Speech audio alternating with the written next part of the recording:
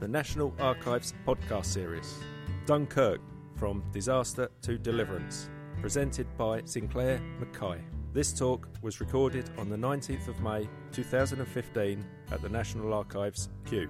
Even before the war, these vast, wide beaches had a rather haunting quality.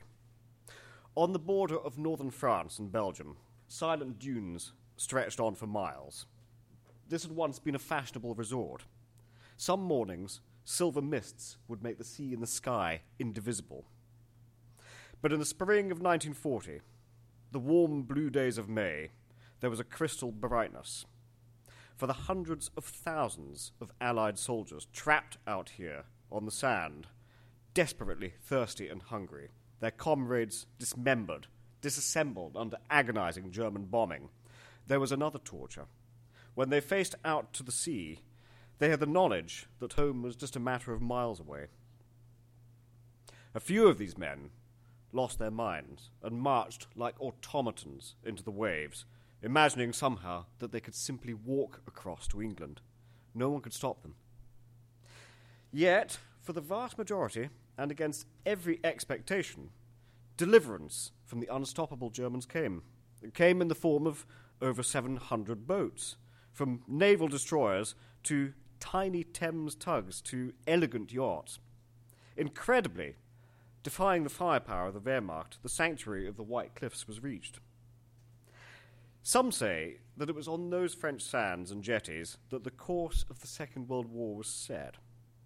Those crucial days, from May the 26th to June the 4th, 1940, have been shaped into Britain's most potent modern legend. We have a spirit, and its name is Dunkirk. But how did this miserable, traumatic, terrifying retreat somehow, within days, get turned around into a kind of national celebration? This isn't just a military story. It's the story of an entire nation's character, suddenly illuminated as though in a lightning flash. What was going on back here in Britain during those days and nights when young soldiers were trapped at the edge of disaster? Where did this extraordinary national spirit suddenly materialize from? Now, some of the veterans I've been very privileged to meet also find themselves slightly wondering. For them, Dunkirk was simply the start of the war, the shock that instantly turned them into experienced sailors and soldiers. First, that electric bolt of energy with the news that the Germans had invaded the Low Countries, followed then by the chilly realization that the Germans were scything towards them and scything around them, followed by orders from above, sometimes confused, about putting back fast to a port called Dunkirk. The sense of the doors of escape closing inexorably, German tanks on the horizon, firefights across canals, efforts to blow up bridges to stop them. In that flat northern French countryside, there were more subtle, insidious signs too. One veteran remembered how, as he left a small village one evening, a German soldier on a motorbike went past quite nonchalantly. That's what invasion looks like. Now, there is Arthur Taylor, a brilliant veteran. I was so privileged to meet him. Back then, in 1940, he was an RAF signalsman.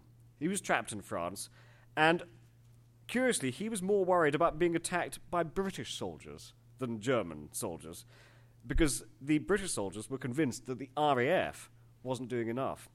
They were absolutely wrong about that, incidentally. The RAF were doing as much as they conceivably could, but that wasn't any use to Mr. Taylor. Throughout the entire crisis, he had to disguise himself in a greatcoat and wellies in that blistering heat, as if things, he said, weren't undignified enough already. I also got the chance to meet a brilliant man who lives just up the road from here, actually, in Teddington, Reg Vine, who then was a 15-year-old sea cadet, even then based in Teddington. The proposition was put to Reg Vine by an officer one afternoon in late May.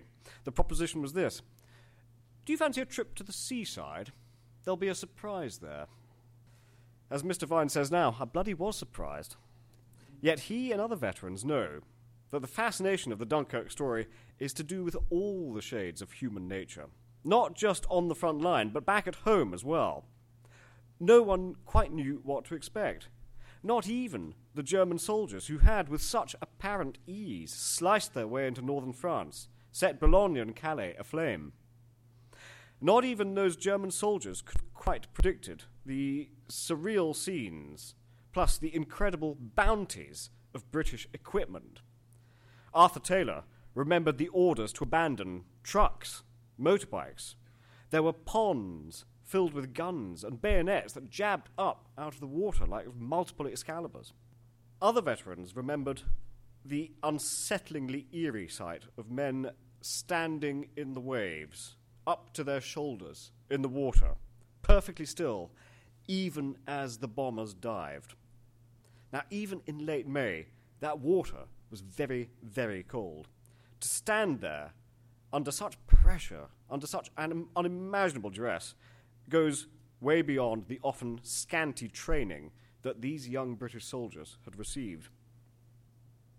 So Dunkirk spirit, an expression so intensely familiar that we never actually stop to examine it. It's a phrase very often used by politicians. David Cameron invoked it a couple of years ago during the floods, if you remember. And when politicians utter it particularly, you tend to pull back a little. Dunkirk spirit, what do the politicians think it is? I suppose refusing to buckle under impossible odds? Yet that's not quite the story of what happened in 1940. You could try the gung-ho adventure of the little ships, their amateur crews sailing courageously into fire again and again. Well, it's certainly true, and it's close, but it's still not the whole story.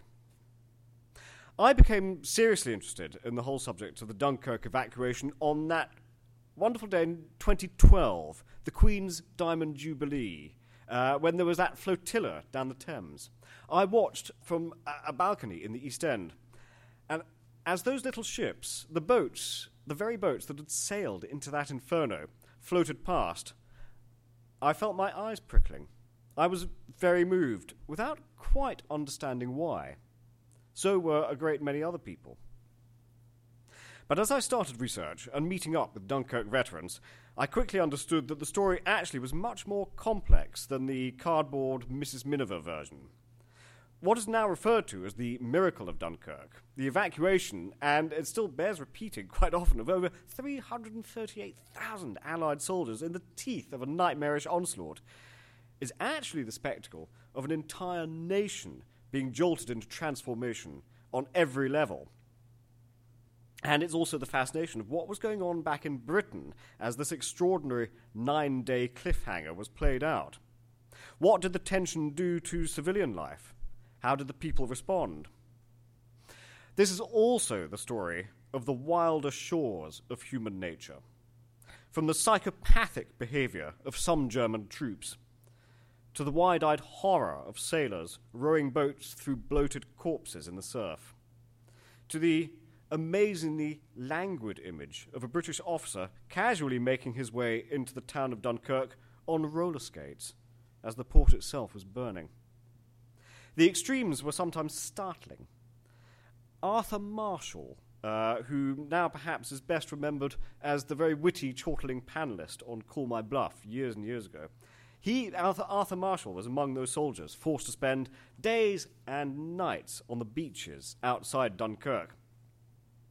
Under intense bombardment, he reduced the men around him to hysterics by pretending, very camply, that he was the headmistress of a girls' boarding school.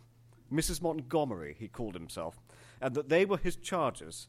He told them, the motto of the school ladies is this: don't look round or you might see something nasty. His men apparently were paralysed with laughter. But the story of Dunkirk spirit is also the story of the People's War, and how particularly in June 1940, in the teeth of a shocking defeat by a ruthless enemy that appeared to be tearing up the map of Europe at will, the British people somehow instantly reinterpreted the whole thing as a victory. By contrast, the new Prime Minister, Winston Churchill, had occasional moments, of being sunk into the darkest depression. In the immediate aftermath of Dunkirk, he made it quite clear that victories are not won via retreats. For some reason, the people decided differently. It wasn't down to the Ministry of Information. It wasn't down to the newspapers or the radio or the cinema. This mood arose in the blink of an eye from elsewhere. It's usually said, and rightly so, that Churchill inspired the British, but on this one occasion, it actually seems to work the other way around. It's also a story about the surprising texture of everyday life in 1940. Popular memory now tends to conflate the war into blitz, bombing raids, and severe rationing. Yet during the long months of the phony war, the curiously still autumn of 1939, right up until the point when the Germans smashed through the Low Countries in the following spring, a curious version of normality prevailed. The pubs were doing brisk business. Sugar and bacon were only just starting to get scarce. And there were urban myths about posh ladies from Hampstead sending their maids into the poorer districts to buy up extra supplies from willing greengrocers, if you could imagine such villainy. Blackburn was playing West Ham in the Football League. The Times was still putting cricket results on the front page. People were still doing the Lambeth Walk and crowding into the Mecca ballrooms, eager to dance to American swing. The Mecca dance halls particularly offered gaudy escape from the monochrome gloom of the blackout. Now, in 1939, the British had entered the Second World War as though it was a very slightly updated version of the First. Out in northern France, under the leadership, as we see here, of Lord Gord, soldiers were busy digging trenches as part of the Maginot Line. And even in this new modern age, the army still seemed in some ways to be run on 19th century lines. Officers were often required to have private incomes still. John Standish Prendergast Gord was very much of this old school. He had the unlikely nickname Fat Boy. Seems slightly unfair as well. As a younger man, he adored practical jokes. He used to set off hoses of ice-cold water under bedroom doors, that kind of thing. When war was declared, he had made impassioned pleas for more equipment and men. Yet the Treasury only had so much money, and everything seemed to be done at a last-minute scramble. Certainly before the war, there were one or two slick recruiting drives. But, in fact, the reality away from that was different. Arthur Taylor, for instance, told me that he was recruited into the Territorials in southwest London by a soldier standing at a makeshift stall. That's how easily he got in. And the fact that he also lied about his age to get in, which is neither here nor there. And as to equipment, there's one Dunkirk veteran I interviewed described how his training in the countryside involved firing blank ammunition at kites. This created great puffs of smoke, but it wasn't really adequate preparation for the days that would come. In the late 1930s, Secretary of State for War Leslie Hoare Belisha, of Belisha Beacon fame, had developed a knack for creating eye-catching headlines. He inspired the loathing of the military high command. One of his edicts was that Joe Lyons, the corner house man, should look at army catering. Superb public relations, but of limited use against the Wehrmacht. But how could Britain really have known what sort of war it had to be readied for? Everyone, from the cabinet down, was expecting immediate poison gas attacks on London. They never came. Now, by April 1939, there was conscription, but the army hierarchy was not happy with the physical standard of many young men from the poorer urban areas around the country. They were thin. They had weak lungs. Back in the mid-1930s, there had been disquiet over the state of Britain's potential fighting force. Few then seemed to link malnutrition to poverty and unemployment. Yet rickets had returned to Britain. Now, the army tried an experiment. They took a batch of urban lads, and just for a few weeks they fed them milk, orange juice, square meals. The transformation was practically instantaneous, and it astonished the army hierarchy as well. Now, elsewhere, Britain's pleasure boats and holiday steamers were undergoing wartime transformation. Gradually, they stopped taking day-trip passengers to the Isle of Wight and Southend and were instead drawn into naval service. Some ships, like the Gracie Fields, graciously went to work in the Thames estuary in the bitterly cold winter of 1939, sweeping for mines. The Germans had invented new generations of these lethal marine bombs. The pleasure boats with their new crews set sail to seek them out. Meanwhile, a semi-retired admiral, Bertram Ramsay, who had rather fallen out of favour, was summoned back in order to mastermind defence operations. Let's see if we've got him here. Yes, here he is. What we don't see him here doing, incidentally, is discussing tactics with Winston Churchill, which is another photograph that seems to have dropped off. But it was Ramsay, with his brilliant network of naval subordinates, who would be the architect of this stupendous rescue.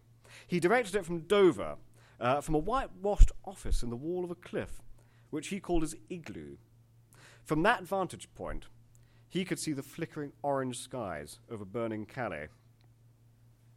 Now, even at the height of the crisis, alert in the darkness of the night, the odd hour of snatched sleep as he directed forth ships and exhausted crews, Ramsay still found time to write to his wife, his darling Mag. Helen Margaret was living at their home in the Borders. On the brink of expected German invasion, Ramsay was still writing to tell her of the best sherry merchants in Dover, and how he would send her a case. See, life, rather movingly, steamed on. Now, it was Ramsay and his brilliant team who had, just a couple of weeks before it became obvious that the army would have to be evacuated, scouted out all the boats that might potentially be able to help. The naval officers went up and down the coast, and inland too, up the Thames, to the Tough Brothers of Teddington. Now, the Tough Brothers were boat builders who dealt with the smarter sort of clientele. When the more luxurious yachts, with their mahogany fittings, set off down the river to the sea to make that voyage, the Tough Brothers made sure that they kept a careful inventory of all the most delicate glassware and cutlery. Now, as I've said, the brilliant veterans that I've been so privileged to meet had some extraordinary stories. Teenager Reg Vine, who I've mentioned, was obviously too young at the age of 15 to join up. But it was actually owing to a slightly chaotic home life that he had in southwest London that he had signed up as a sea cadet. He said it was as much for something to do in the evening as anything else. The result was that Mr. Vine was the youngest person to sail over to take part in the rescue. He remembers that his senior officer told him how to stay calm in the face of hideously mutilated dead bodies. The officers simply told him, "Think of it this way, they're not human anymore." Mr. Vine, though, said that he relied on his own technique. He recalled how he had once had a spell working in his uncle's abattoir. Now he tried to imagine that this was much the same thing. But not every man had a traumatic experience. Back in the summer of 1939, in the heart of rural Devon, there was 18-year-old Gareth Wright.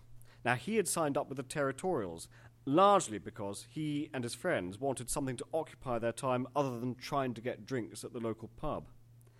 Slightly to Mr. Wright's surprise, on the very day war was declared, he and his friends were driven straight off to Plymouth and then sent out to France in a boat that Mr. Wright describes as being a blooming cockleshell of a thing. Now, when the time came for his company to abandon their French billet and hot-footed to Dunkirk, Mr. Wright took a look at the abandoned naffy stores. He thought it would be a shame to leave behind all those cigarettes and bottles of whiskey. But before he could make off with his very modest supplies, a senior officer, who was very drunk, very unstable, threatened to have him shot for looting. Luckily, in the heat of the crisis, the drunk officer was diverted elsewhere. And indeed, Mr. Wright told me that he did manage to make it to Dunkirk with a few wee gifts. He says now, in fact, that the only injury he got in those days was a cut from the wooden box that held the whiskey. There was Clydeside shipbuilding apprentice Bob Halliday. Now, as a younger lad in the 1930s, Bob Halliday had been made piercingly aware of the class system when he and some friends went to a boys' summer camp alongside public school pupils. Mr. Halliday remembered how the public school boys had so much overpowering confidence, he lost all of his own. He simply let them win races, even though he was much faster. This was the world that the war would shake up. Now, young Mr. Halliday found himself in France.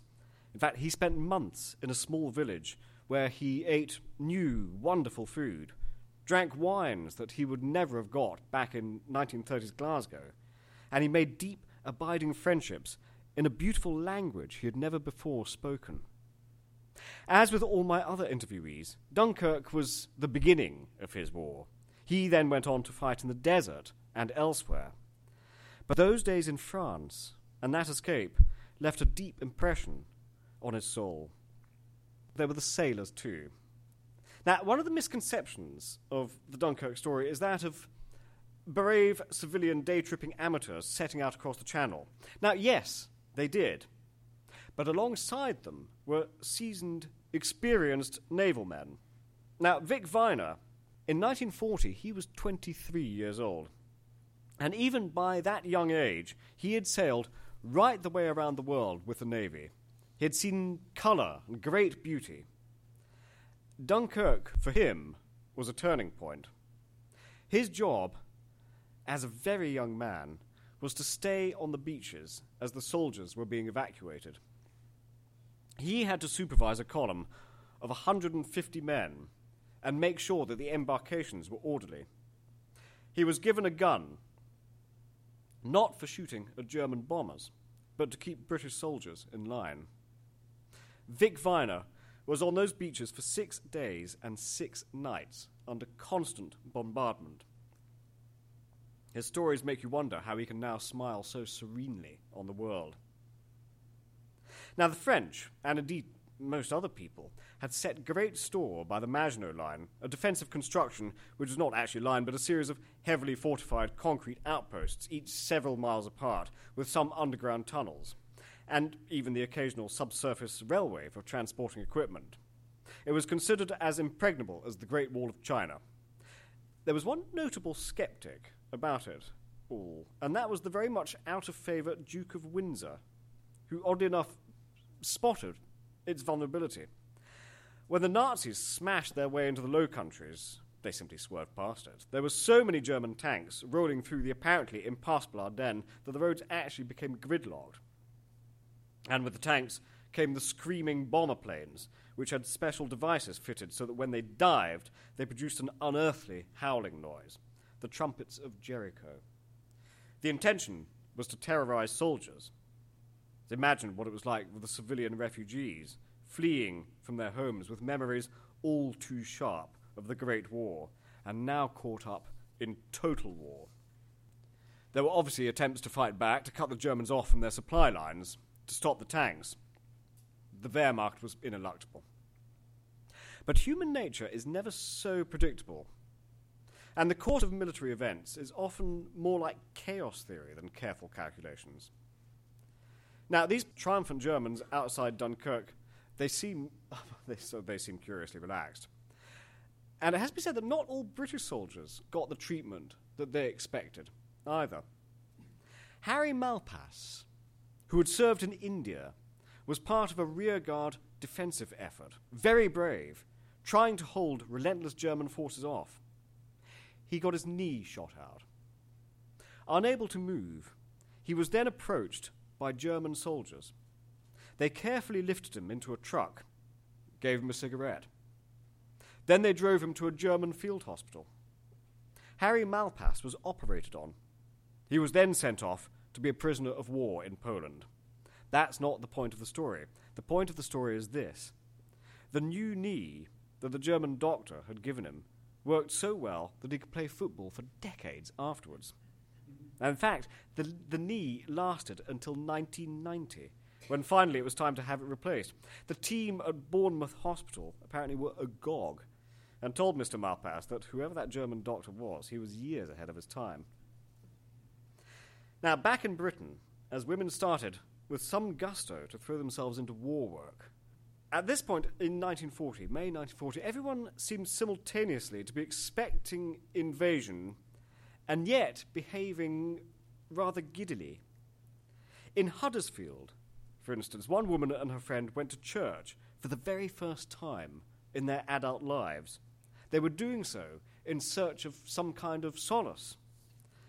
But they ended up leaving the service early because, as they said, it were dead boring. Now, elsewhere, at this exact time, a pair of girls in a textile mill, working there in Yorkshire, caused outrage when they started goose-stepping up and down the shop floor.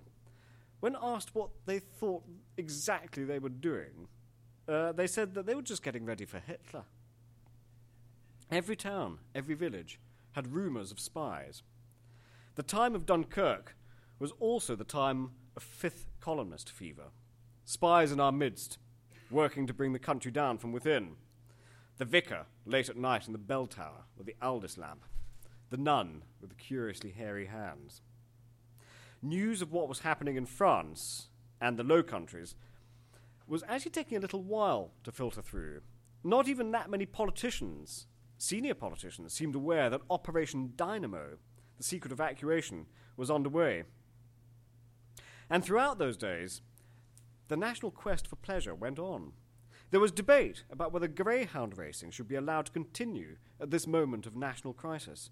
The answer was, well, horse racing and cricket were still going on, so it wouldn't be fair to deny the working man his honest fun.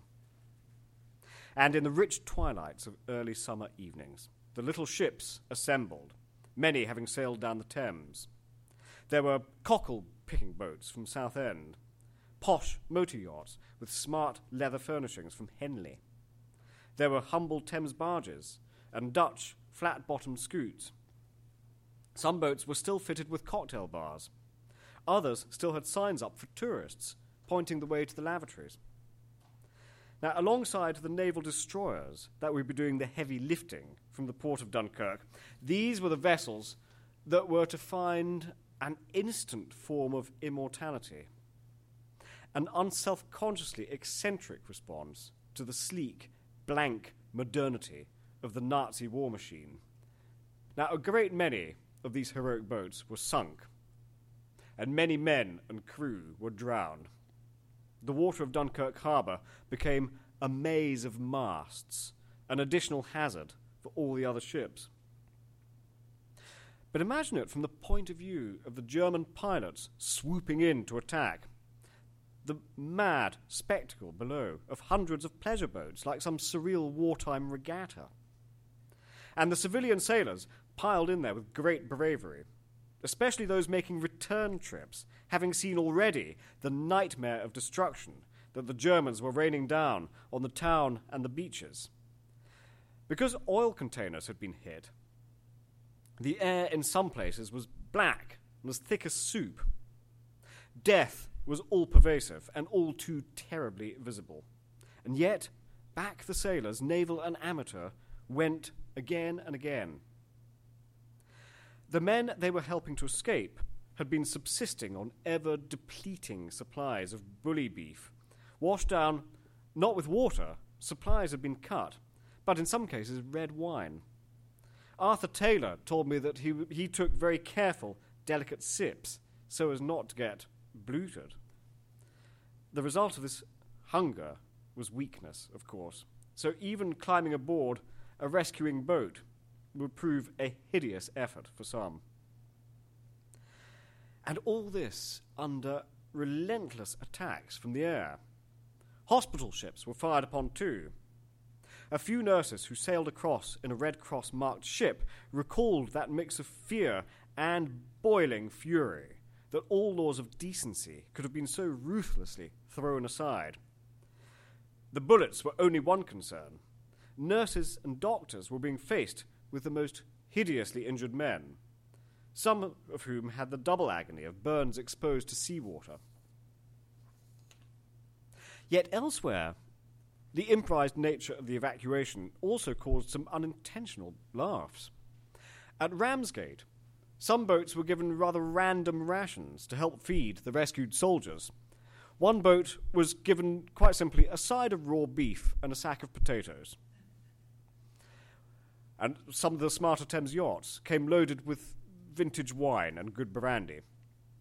Navigation, for some, was literally by means of a daily telegraph, cut out and keep map. Other vessels, the tourist boats, had kitchens and the means to serve up nutritious stews, but not to serve them, so some exhausted soldiers got their stew out of pretty cocktail glasses. On another boat, several soldiers got all the way back to Ramsgate Harbour when they realised, one, that they had no trousers. They had simply been lost under fire or in the water, and two, that there were young female volunteers lining up on the quay to help them. The quick-thinking officer on this particular occasion extemporised. The men pulled all the dainty curtains down from the boat's portholes and fashioned them into leggings. There were standards to uphold. So, Dunkirk spirit. Partly, it's about fortitude.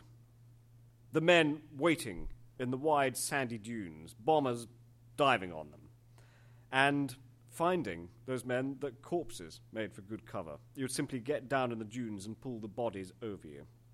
A sense of the macabre disappears under the compulsion to simply stay alive. In a wider sense, though, partly the story is about endurance. The young sea cadets, rowing soldiers back and forth to the bigger ships anchored far from the sandy shallows. Now, Vic Viner, who I mentioned earlier, and his mate, rowed so hard for so many hours that the two of them literally began to sweat blood. They saw it trickling down their arms and their hands. But Dunkirk spirit is also a curious moment of national morphic resonance.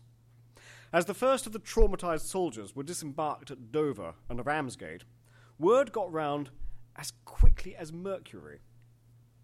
The soldiers were under orders to tell no one of what they had seen. Newspapers were given rationed, edited anecdotes. But rather like that weird moment in 1997, when the public responded instantly to the death of Princess Diana, here was an example of people deciding almost instinctively as one what their response would be. The women and the unconscripted men rushed to the railway stations. They brought food with them, fruit, sandwiches. Urns of tea were prepared. When the trains made stops, the soldiers were refreshed. When the trains didn't stop, sandwiches were hurled through the windows. There were kisses, lots of kisses. These men were being treated like film stars. One officer recalled getting back and setting off on short leave for his home in Kent. He went to the local cinema and was bemused when the management made a pre-screening announcement about the return of brave heroes. Now, the cinema audience cheered deafeningly. The officer in question was sitting there. He felt that he had been part of a humiliating retreat. He wasn't looking for cheers. In a curious sense, the people sitting around him also would have known that, but that still wasn't the story. Just a few days later, in towns up and down the land, troops were greeted with bunting, jubilation, and, as I said earlier, lots of kisses. In Leicester, there was a nice story about how groups of small boys clustered around soldiers eager for souvenirs. They were desperate for souvenirs. Bullets, shrapnel, anything. The amused soldiers obliged. And this happened in quite a few places because a few days later, a senior officer wrote to the Times thanking the general public for their overwhelming generosity, but asking that they didn't press troops for dangerous keepsakes. Now, everyone considered this to be the eve of invasion.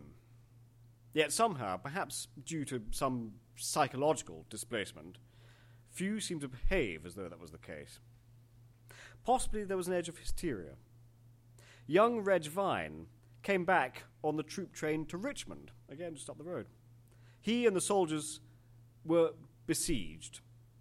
There were lots of people, he said, holding up photographs.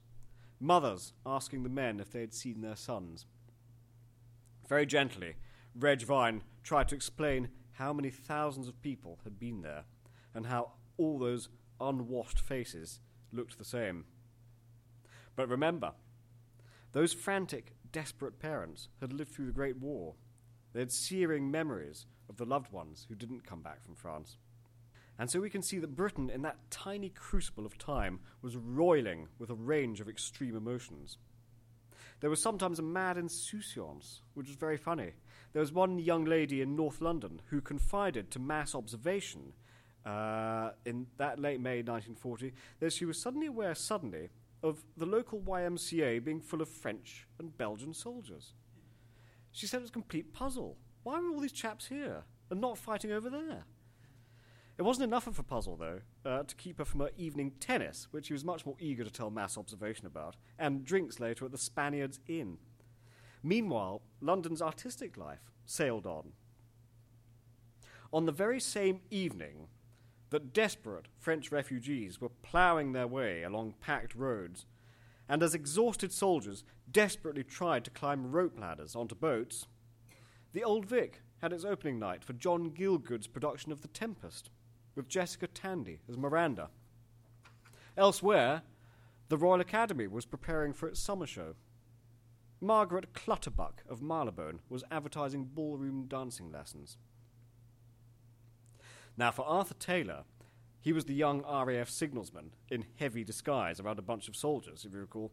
Relief didn't even come when he got back to Dover, ushered onto a train surrounded by soldiers, all of whom wrongly furious about what they saw as the absence of the RAF.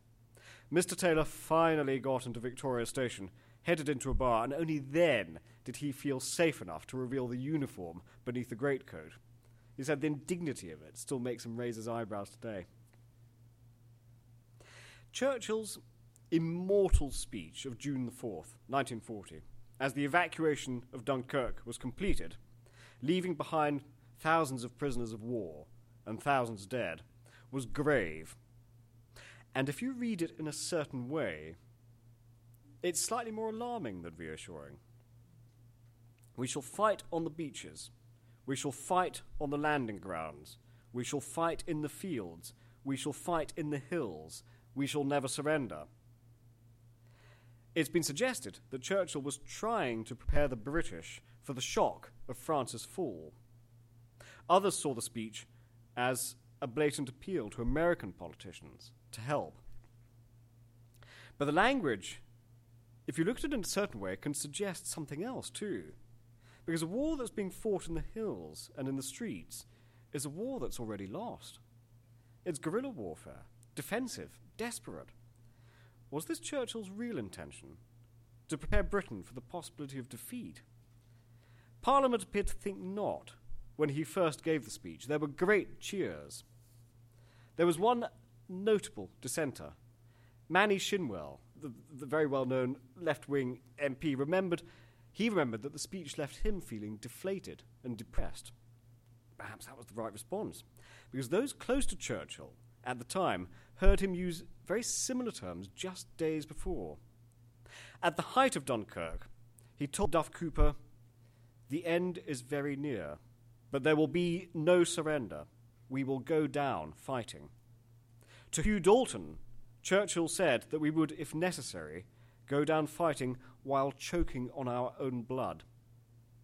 Funnily enough, the very next day, the hugely popular writer J.B. Priestley gave a talk on the BBC. He talked about Dunkirk too, but he described it as an absurd English epic. He dwelt on the paddle steamers. He considered the nobility of these and the little motor yachts sailing out into that inferno. He spoke of the previous life of the boats and the kind of food and drink that holiday makers would have enjoyed aboard them. Quite subtly, Priestley was using the paddle steamers as a metaphor for the British themselves. Cheerful, slightly eccentric and rackety, but underneath it all, deceptively strong and more than ready. By implication, he invited listeners to compare that to the Nazi forces, all the sleek, modern, soulless steel. The legend of the little ships was very quick to gather pace.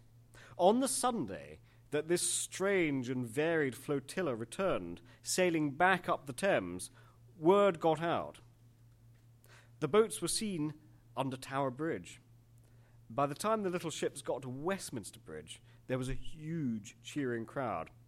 The public had framed the narrative for itself. Now, intriguingly, the Ministry of Information, which always sounds so Orwellian, so omniscient, was way behind on all of this. It was only weeks later that it occurred to them that the story of Dunkirk might make some rather grand propaganda. I did have a rather nice still of the Ministry of Information making a film involving one of the actual little ships that had been involved in the evacuation and starring Peggy Ashcroft. It was only a short film production, and Peggy Ashcroft, I think her character wasn't allowed to sail across because this is absolutely the case. Some women did try to volunteer to cross over to Dunkirk during the evacuation itself, and they were headed off by the authorities and turned back. Incidentally, a couple of those Thames pleasure boats that sailed out to Dunkirk 75 years ago still plough up and down the Thames today. One such boat is the Hurlingham. Sometimes, late at night, down in the East End, you can hear the thumping disco music and the drunken shrieks as the River Party sails by on this boat. How many of those revellers on board know that 75 years ago there were bloodied, haggard, haunted troops standing and staring silently on those same decks? Dunkirk is perhaps the nation's character as it was then. The story has all the necessary elements for myth and legend. An evil, dreadful enemy, dangerous voyagers. Then there is also the glittering thread of a river flowing to the sea, to an unknowable world beyond, and the compulsion, no matter what, to make that voyage. Thank you very much. Thank you.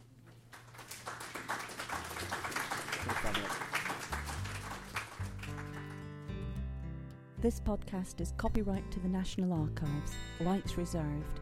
It is available for reuse under the terms of the Open Government Licence.